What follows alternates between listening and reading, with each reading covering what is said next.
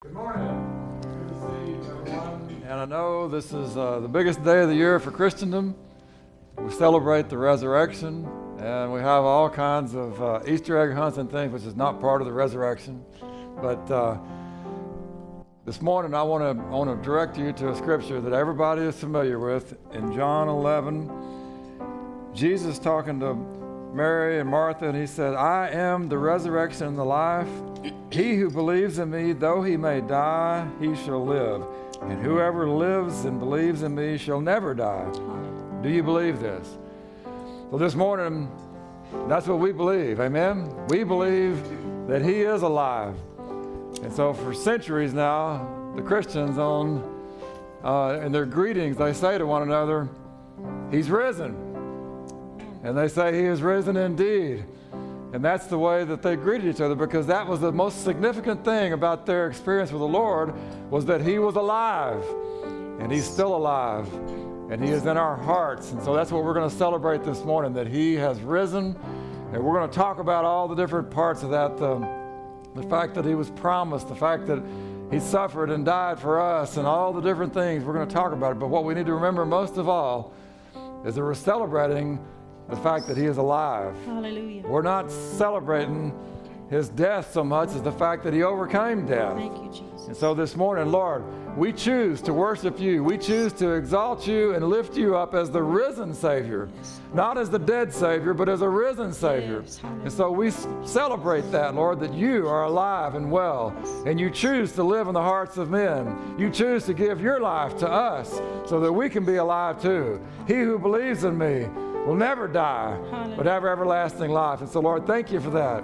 Come and be with us this morning. In Jesus' name, we exalt you. Yes. Let's worship.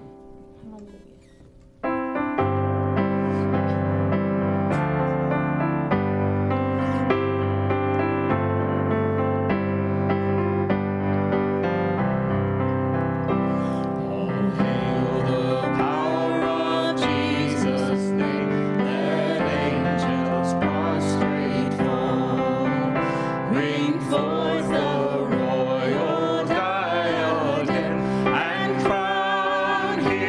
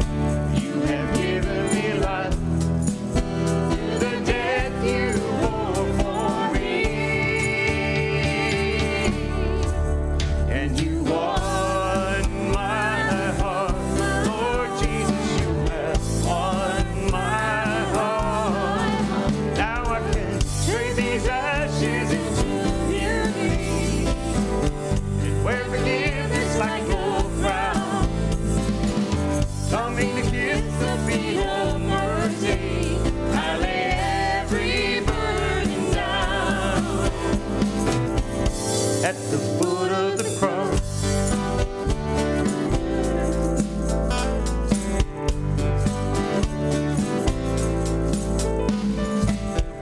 At the foot of the cross, where I am made complete. You have given me life through the death you bore for me.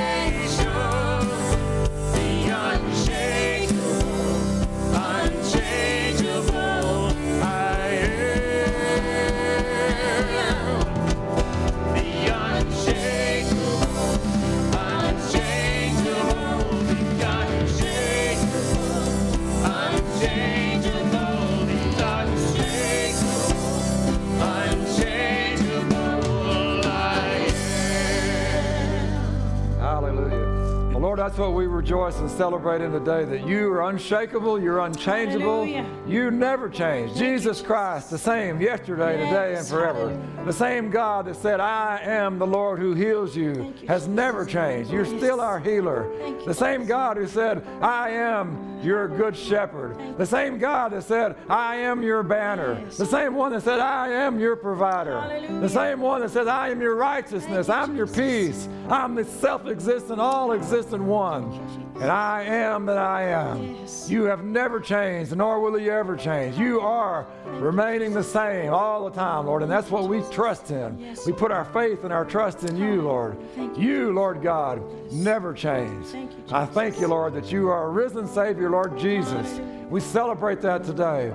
Lord, this morning, for all those who are fearful or concerned or anxious about the current situation in this world, Lord, I pray that you would cause your peace to settle over them, Lord. That you would bring revelation and insight into who you are, that they would see you as the unshakable, unchangeable God of the universe that is interested in us in such a personal way that you gave everything at great cost to come to live in our hearts, Lord.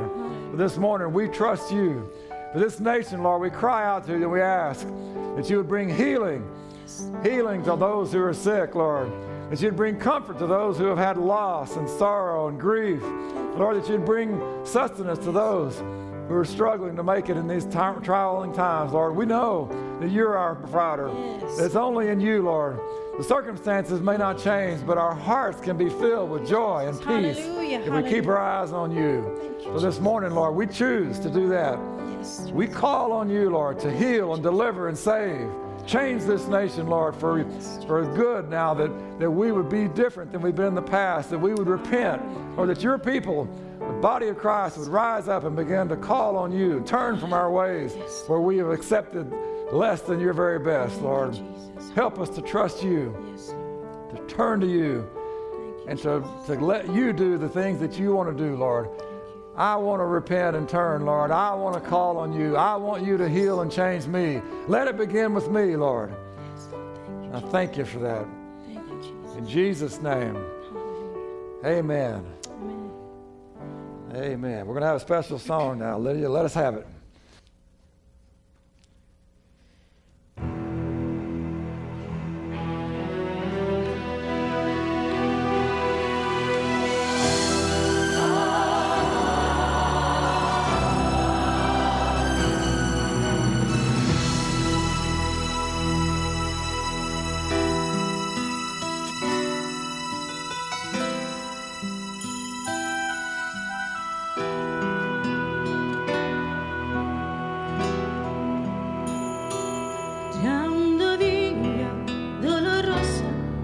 Jerusalem that day, the soldiers tried to clear the narrow streets, but the crowd pressed him to see a man condemned to die on Calvary.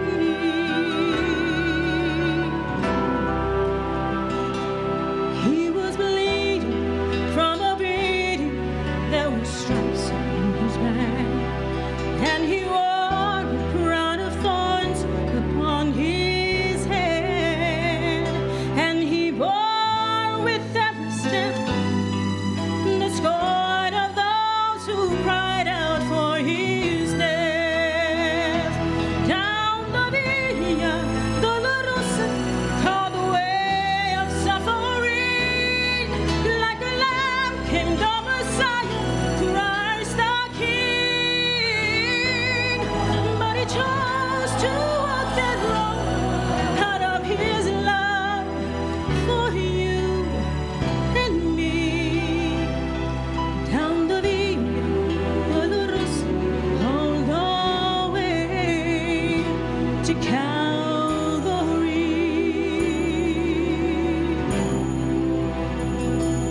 Por la Via Dolorosa, triste día en Jerusalén, los soldados le abren paso a Jesús, mas la gente se acercaba para ver a qué llevaba aquella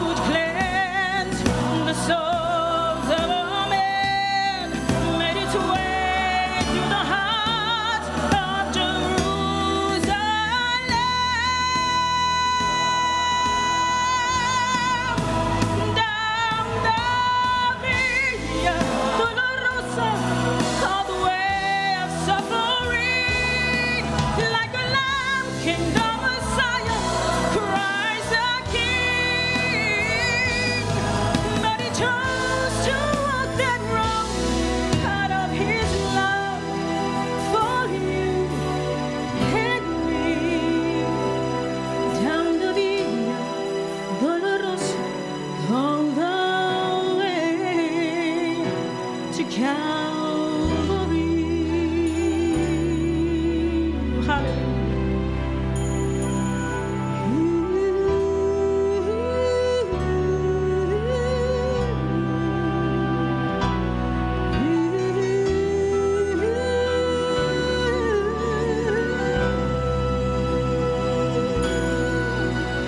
Thank you, Jesus.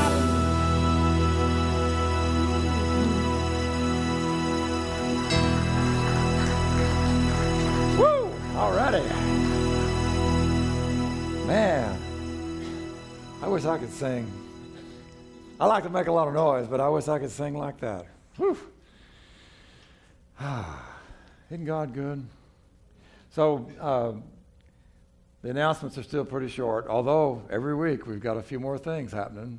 We've got Bonnie and a lot of the people that work with our children have put together some things. We've got an egg hunt that your kids can do. It's kind of an interactive thing. It's on our website and on our Facebook page. We also got a Good Friday service that's a tour, an Easter tour that's going to be a lot of fun for the kids. So you can watch those things if you haven't seen them. And you can go back and watch them over again, even if you miss it during the original time or whatever. So we're excited about what God is doing. And you know, this whole thing is going to be over one of these days, and everything's going to go back to normal. And we just need to be ready to do the things that God has called us to do, because there's going to be a long-term effect. There is going to be a long-term effect. Even when the crisis is over, so to speak, people are going to be suffering because of the repercussions financially and job loss and all the different things that are happening. So we need to be prepared to act and to share God's love and to encourage people. So we're excited about what the Lord is doing, and I believe that the Lord is going to speak to us this morning as we talk about the resurrection, but I'm going to talk about a lot of other things besides the resurrection. And because there was a lot of things that led up to the resurrection. You know, that wasn't just a single event in history. It was part of a sequence of events. And by the way, we are going to partake of communion later. And so get your stuff gathered up wherever you are, your cup and whatever you're going to drink, and your cracker or wafer or bread, and we'll partake of that together at the end. So we've been talking about God with us, and today I want to talk to you about the promise.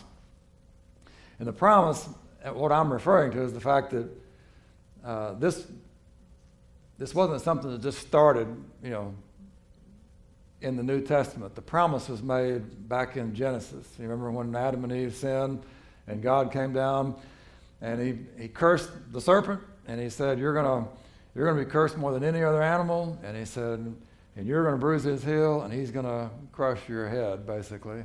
And that was a promise about what Christ was going to do, that he was going to overcome what the devil did in the garden that day.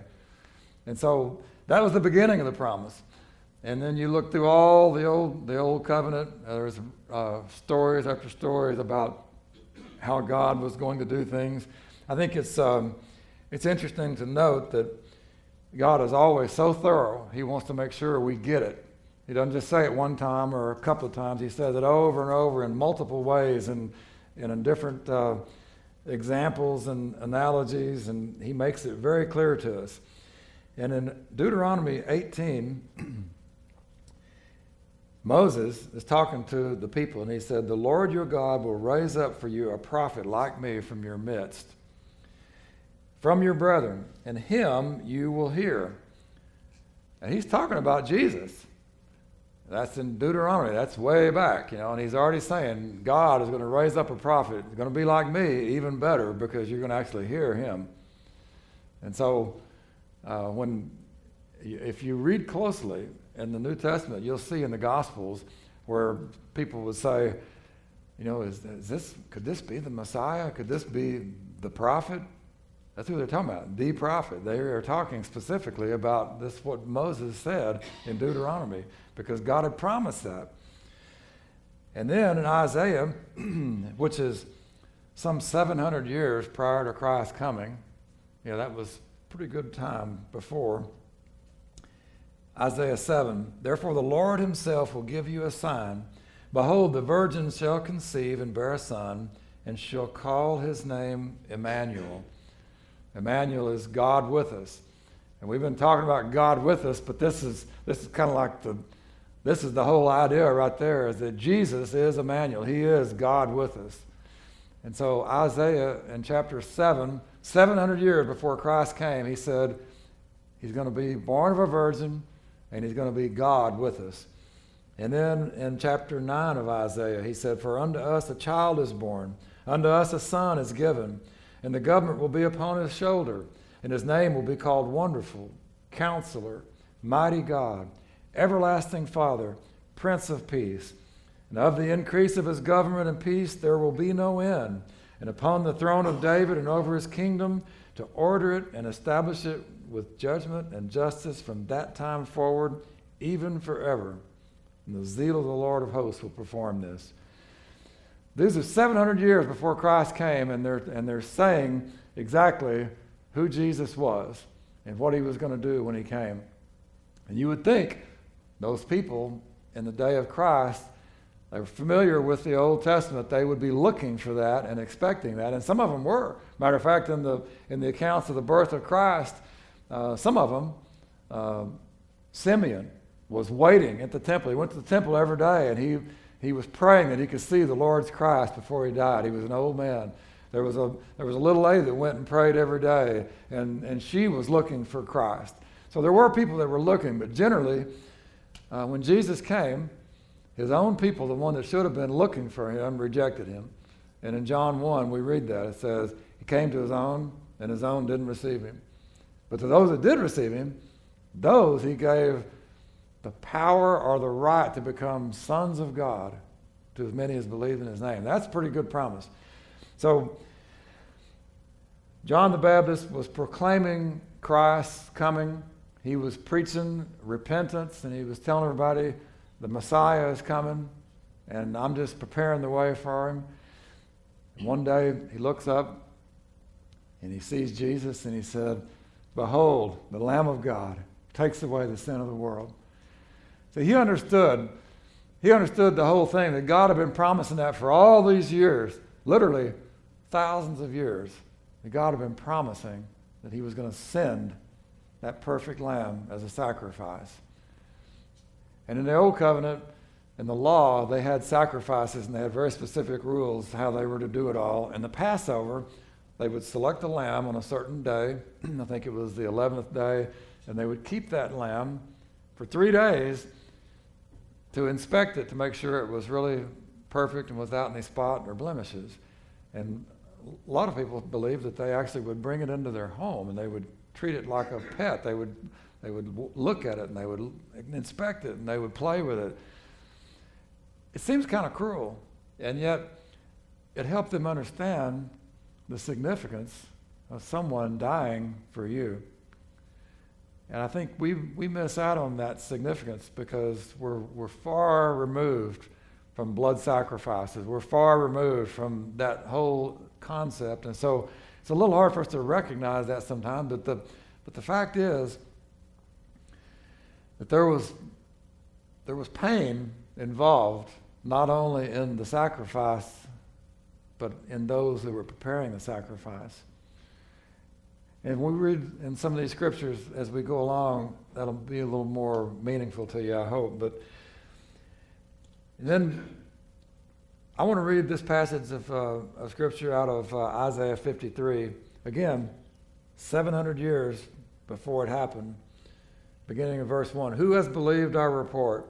To whom has the arm of the Lord been revealed? For he shall grow up before him as a tender plant and as a root out of dry ground. He has no form or comeliness, and when we see him, there is no beauty that we should desire him. In other words, he's just a plain guy. He is despised and rejected by men. And I just read that to you out of John 1, where he came to his own, and his own rejected him. A man of sorrows and acquainted with grief. We hid, as it were, our faces from him, and he was despised, and we did not esteem him. Surely he has borne our griefs, carried our sorrows, and yet we esteemed him stricken, smitten by God, and afflicted. But he was wounded for our transgressions. He was bruised for our iniquities. The chastisement for our peace was upon him, and by his stripes we are healed. And all we like sheep have gone astray. We have turned every one to his own way, and the Lord has laid on him the iniquity of us all. He was oppressed and he was afflicted, yet he opened not his mouth. He was led as a lamb to the slaughter, and as a sheep before its shearers is silent, so he opened not his mouth. He was taken from prison and from judgment, and who will declare his generation? For he was cut off from the land of the living. For the transgressions of my people he was stricken. They made his grave with the wicked, but with the rich at his death, because he had done no violence, nor was any deceit in his mouth. Yet it pleased the Lord to bruise him. He has put him to grief. When you make his soul an offering for sin, he shall see his seed. He shall prolong his days, and the pleasure of the Lord shall prosper in his hand, and he shall see the labor of his soul and be satisfied. By his knowledge my righteous servant shall justify many, for he shall bear their iniquities. Therefore I will divide him a portion with the great, and he shall divide the spoil with the strong, because he poured out his soul unto death, and he was numbered with the transgressors, and he bore the sin of many and made intercession for the transgressors. Wow. There's so much there, and that's basically saying in multiple different ways that he did all that for us. We are sinners, he was innocent. We are transgressors, he was obedient in all points. He was worthy, we're unworthy. He did all that for us because he loves us. That is what we need to understand, and we can focus on his suffering, but I'd rather focus on what he accomplished in the suffering, not the suffering in itself. Although every now and then it's good to just think about what he endured for us, because it was not just something simple. And by the way, one of the most difficult things for him, I believe, was that he suffered all that and he didn't cry and whine about it and say, golly, I'm not even guilty. You know, it was your fault. He said, I'll gladly take your sins upon me. It's pretty amazing that Emmanuel, God with us, would choose to take our sins. He who knew no sins became sin for us, that we could be the righteousness of God in him. In Philippians 2:5 it says, let this mind be in you, which was also in Christ Jesus, who being in the form of God did not consider it robbery to be equal with God, but made himself of no reputation, taking the form of a bondservant and coming in the likeness of men. Being found in appearance as a man, he humbled himself and became obedient to the point of death, even the death of the cross. Therefore God has also highly exalted him and given him the name which is above every name, that at the name of Jesus every knee shall bow, of those in heaven, and those on earth, and those under the earth, and that every tongue should confess that Jesus Christ is Lord, to the glory of God the Father. So I'm telling you all these different scriptures because I want you to get kind of a panoramic view of what God did. This wasn't something that he just thought up one day and said, I'll send Jesus. This was something that he planned from the foundation of the world, because God is not surprised. God was not surprised by Adam and Eve's failure. You know, I think he was probably disappointed that they did it, but he wasn't surprised by it.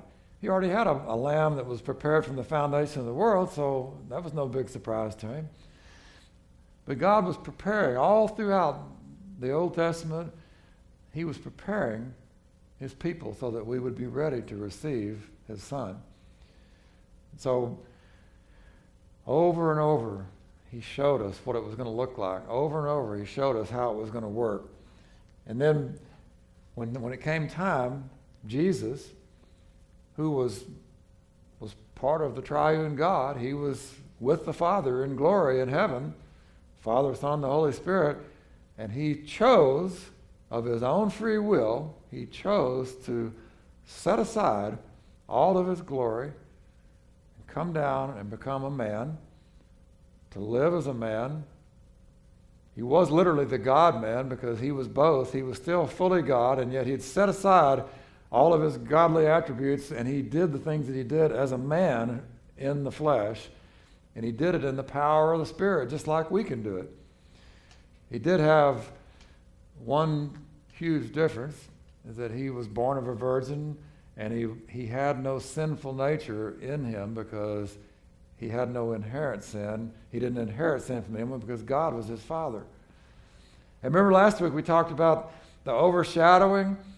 So when he was in Mary's womb, the Holy Spirit overshadowed him and cleansed all those rays of glory, shined in, cleansed all that, so there was no inherited sin. He wasn't born with sin.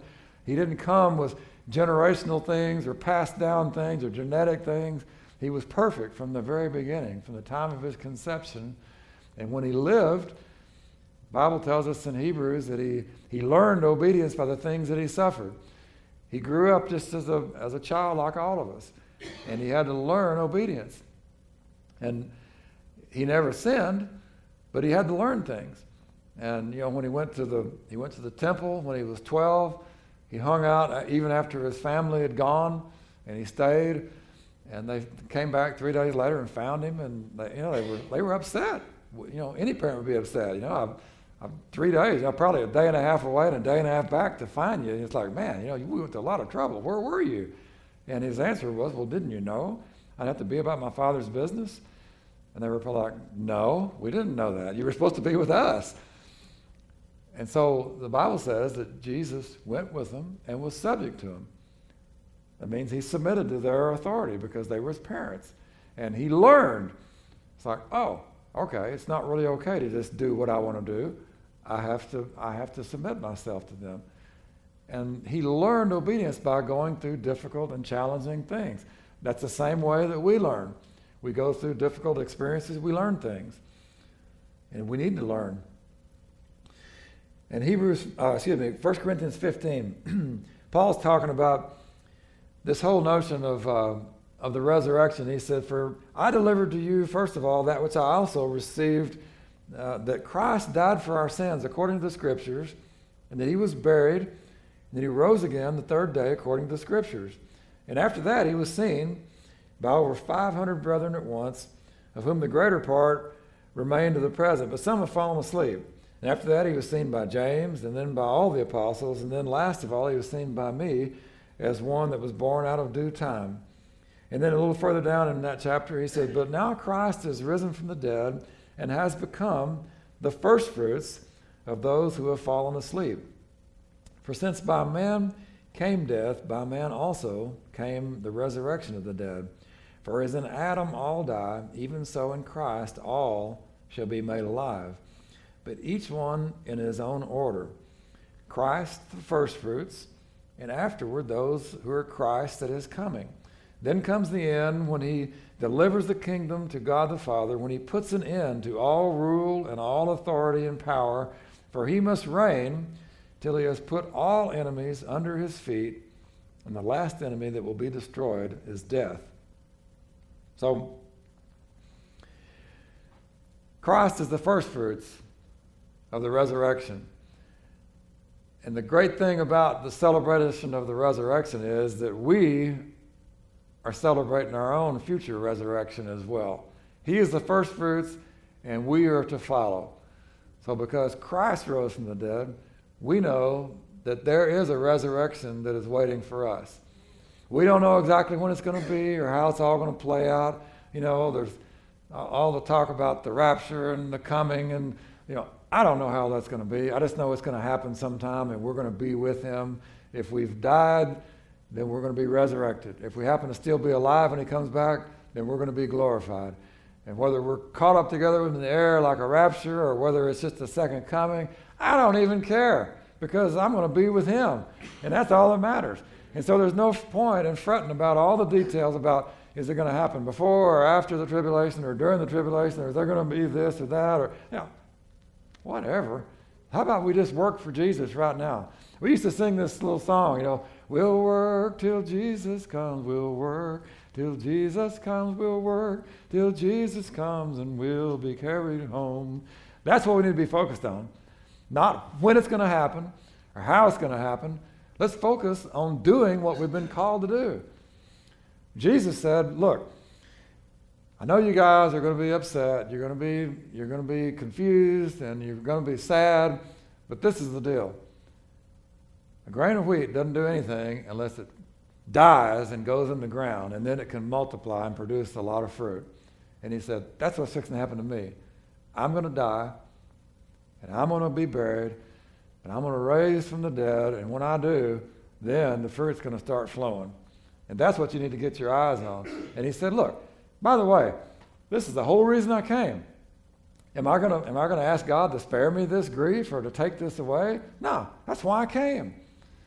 I didn't come to be served. I came to serve and to give my life as a ransom for many. That's the whole reason that Christ came. He didn't come so he could be the God-man and get a lot of glory and praise from us. He came to redeem us. That's the most phenomenal thing to me, to think that the creator of the universe. And that's what John says, John 1. In the beginning was the Word, and the Word was with God, and the Word was there with God. And there was not anything that was created that was not created without him. And then it says that the Word became flesh and dwelt among us. That's who it is. The Word is Jesus. The very Word of God became flesh and dwelt among us so that we would know who God is. And we could understand who God is and how we can relate to him. And we could understand this plan that God went to all this trouble and pain to make a way so that we could have this relationship with him. It's pretty amazing to think that God would do that for us. And do we deserve it? No. But we ought to be excited about it, because now that we have salvation as his people, we are worthy. Not in our own strength, but in him we are. Because when God looks at us, he doesn't look at our miserable failures and brokenness. He looks at Christ in us, the hope of glory. You can get excited about that. Don't have to get a big head, but you can get excited about the fact that you are something special to God. God says you are a special treasure. You are a special people above and beyond anything else in all the creation. You, my people, are a special treasure. So let's talk about the resurrection a little bit. In Luke 24, after Jesus had risen from the dead, and by the way, there's all kinds of wonderful things you could talk about the resurrection. They all ran to the tomb, to check it out, and they saw the angels. And by the way, the angels, were all shining and white. And we talked about the glory of God last week. The resurrection is filled with the glory of God, just like the birth of Christ was filled with the glory of God. The stars and the glory of God, their peace on earth, goodwill to men, all that at his birth. And then what does the angel say? Peace, it's all cool. And by the way, why are you searching for the living among the dead? He's not here, man. He's risen. Go tell my disciples. Go tell them. Because he's alive. He's not dead anymore. So Jesus, he showed himself to numerous people, but he was trying to help them understand about how all this worked. And in Luke 24, it says, he said to them, these are the words which I spoke to you while I was with you, that all things must be fulfilled which were written in the law of Moses and the prophets and the Psalms concerning me. And he opened their understanding that they might comprehend the Scriptures. In other words, they've been kind of dense up to that point. And even though they had read the Scriptures, they had heard the Scriptures from their youth, they didn't understand everything that they meant. But Jesus said, look, now I'm going to reveal it to you. Because remember, that's what Jesus came to do, right? Is to make the Father manifest to us. He was the express image of the Father, right? So when Jesus came, he said, here's what I'm coming for. I'm going to open your eyes and your understanding so you can understand the Scriptures and you can see what God has done for you and how I am the fulfillment of all that God has promised. Thus it is written, and thus it was necessary for the Christ to suffer and to rise from the dead the third day, and that repentance and remission of sins should be preached in his name to all nations, beginning at Jerusalem. And you are witnesses of these things. Behold, I send the promise of my Father upon you, but tarry in the city of Jerusalem until you are endued with power from on high. And he led them out as far as Bethany, and he lifted up his hands, and he blessed them. And now it came to pass, while he blessed them, that he parted from them and was carried up into heaven. And they worshipped him, and they returned to Jerusalem with great joy, and were continually in the temple, praising and blessing God. Amen. Now, the reason I want us to understand that is because this is all great and glorious about the resurrection, but he did give us a job, and he did say, be my witnesses. And he did say, don't go out and do it on your own strength. I'm going to give you this endowment of power, the filling and baptism of the Holy Spirit so that we can do the things that we've been called to do. Don't just go out and do it in your own strength, but let him give you the fullness of the Spirit so that you can go out and do the things that we're supposed to do. So, yes, we're supposed to be shouting the glory, and just like they did. They worshiped, man, they went back, they were excited. They started meeting in homes and breaking bread and doing all that. They were having a great, glorious time, but they were also testifying about the risen Savior. And they were saying, look, we understand it now. We've heard this all of our lives, but now we understand that Jesus was the fulfillment of all those scriptures, that he was going to be the virgin that was born, or the born of the virgin. He was the guy. He was the one. It was Jesus of Nazareth. That's who it was. And we saw him in the flesh, and now we've seen him after he was resurrected from the dead. And the church was born in the power of the resurrection. Now, today, sometimes I think the church is living in something else rather than the power of the resurrection. But we need to get back to that, because that same power that raised Christ from the dead is what is working in us as we are believers and as we are walking in the fullness of the Spirit. Now, in Romans 10:9 and 10, it says that if you confess with your mouth the Lord Jesus and believe in your heart that God has raised him from the dead, you will be saved.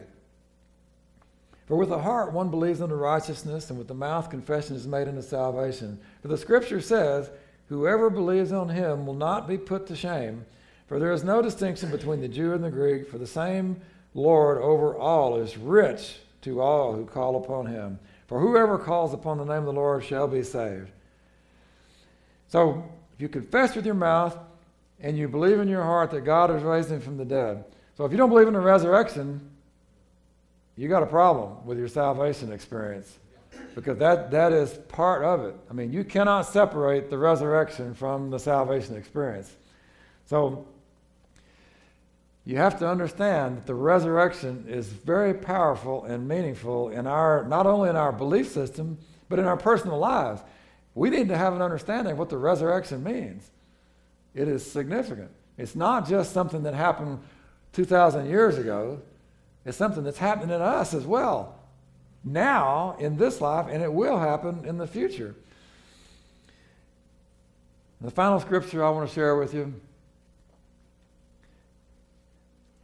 is Philippians 3,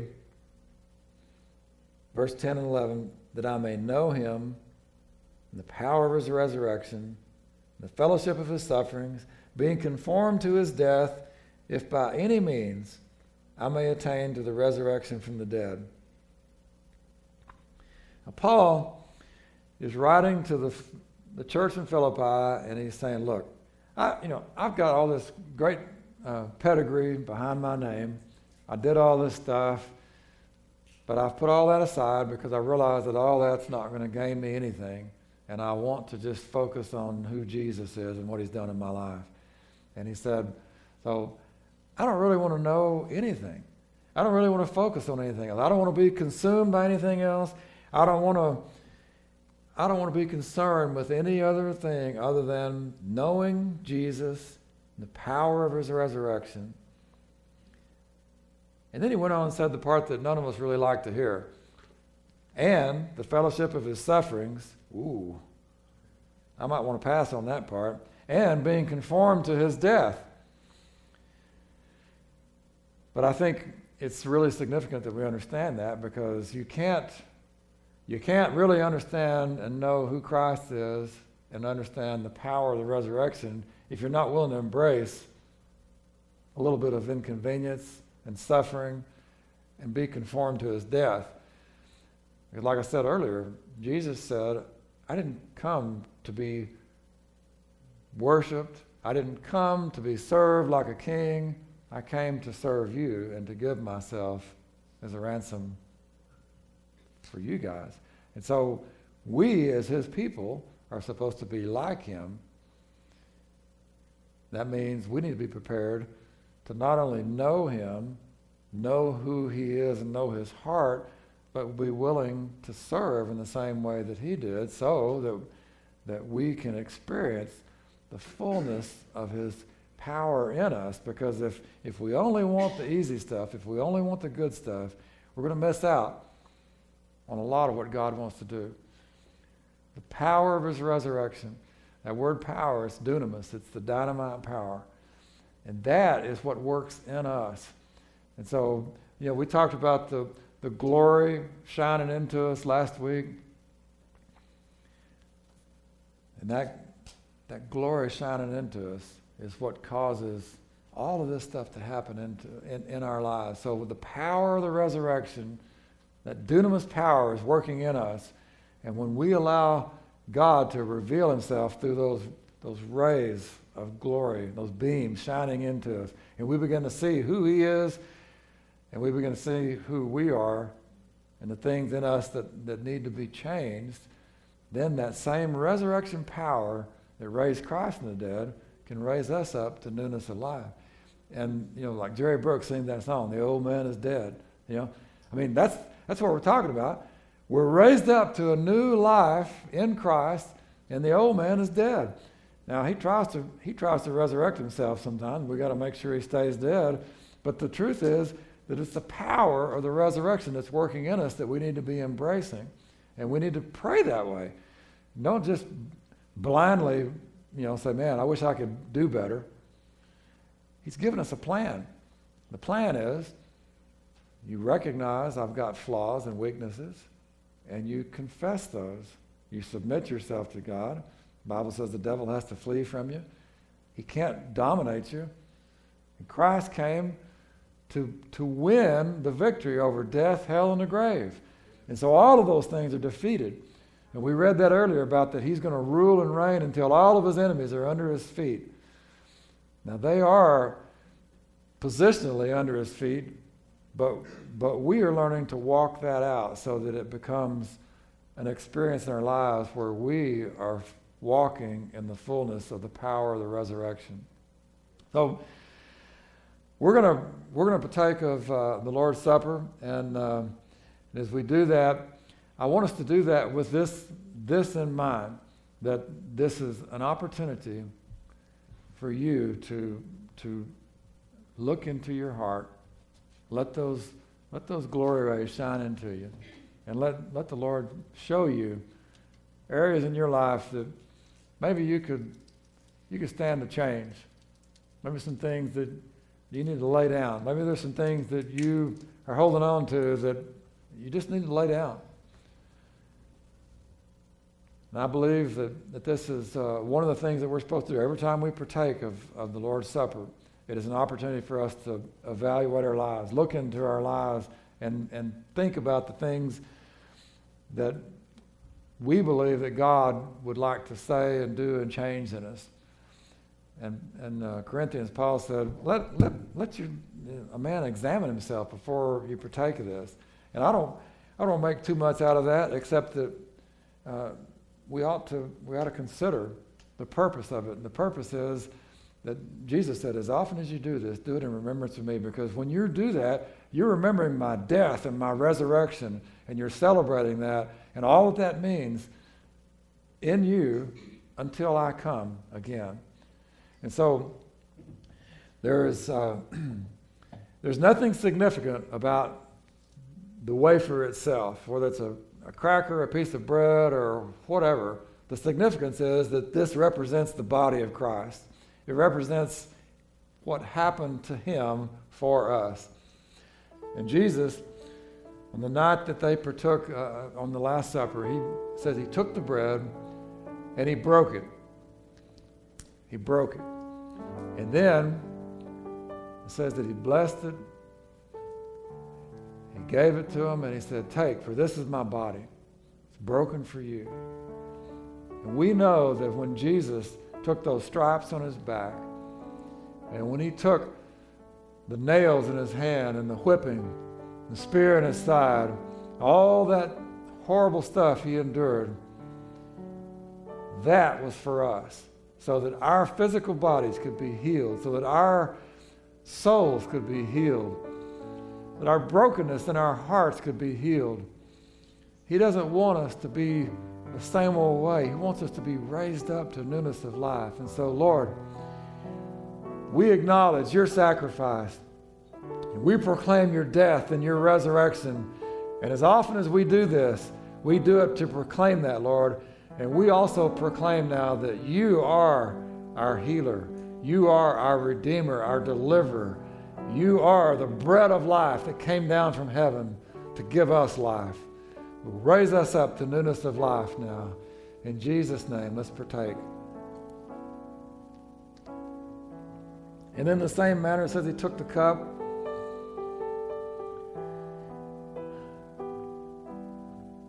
And he blessed it, and he said, "Take this and drink it. Drink it all. Because this is the blood of the new covenant." Now, this isn't really blood that we're drinking, but it represents the blood. And the blood, the life of the flesh is in the blood. Everything in this life that we have that is good or alive is because of our blood. And because of the blood of the Lamb, then we can have victory over sin. We can have victory over guilt and shame. We can have victory over all the attacks of the enemy. We have that dunamis power living and working in us to raise us up to newness of life so that we can be changed, be like him. We can see like Jesus, hear like Jesus, speak like Jesus, think like Jesus, touch people like Jesus, because we have Jesus in us and we have the mind of Christ. So, Lord, we proclaim all the provision of your blood, and we proclaim the victory of your sacrifice and especially the resurrection. Let's partake together in Jesus' name. So now as we get ready to close, one last song of worship, I want to encourage you guys that as we do this, this is going to be an opportunity for you to allow the Lord to speak into your heart and life. This is not just something that we do once a month. This is a special time because it's a celebration of the Passover and the suffering and death and resurrection of the Savior. I believe that the Lord wants to speak to each one of us. We sang that song earlier. He's calling us to the cross. He's calling us all by name. So you guys come on back up. Let's allow the Lord to call each of us by name as we worship and as we sing. I just want to encourage you. Listen, because God is speaking to us. He is calling each of us. And he's calling us to a closer, deeper walk with him. He made this new, wonderful, living way that we can enter into his presence. Go right through the veil that was torn. Go right into the very presence of God. And he made that way so that we can know him and experience him, be like him. So as we worship, I encourage you, let him speak to you. Let him reveal himself to you.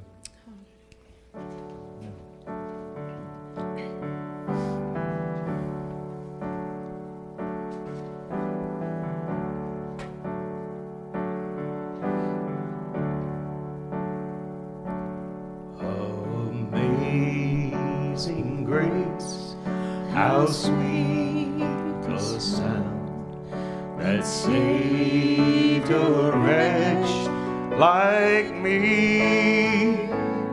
I once was lost, but now I'm found.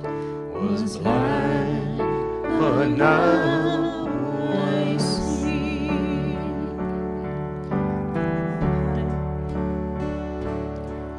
Twas grace that taught my heart to fear, and grace my fears relieved. How precious did that grace in me be. I first believed. My chains are gone, I've been set free.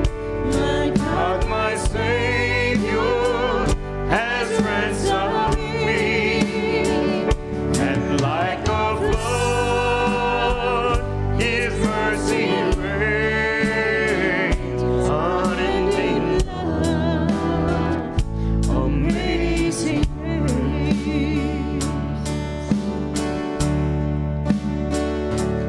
The Lord has promised good to me. His word my hope secures. He will my shield and portion be, as long as life endures. My chains are gone, I've been set free. My God, my Savior has ransomed me, and like a flood, His mercy reigns. Unending love, amazing grace. My chains are gone, I've been set free. My God, my Savior has ransomed me, and like a flood, His mercy reigns. Unending love, amazing grace.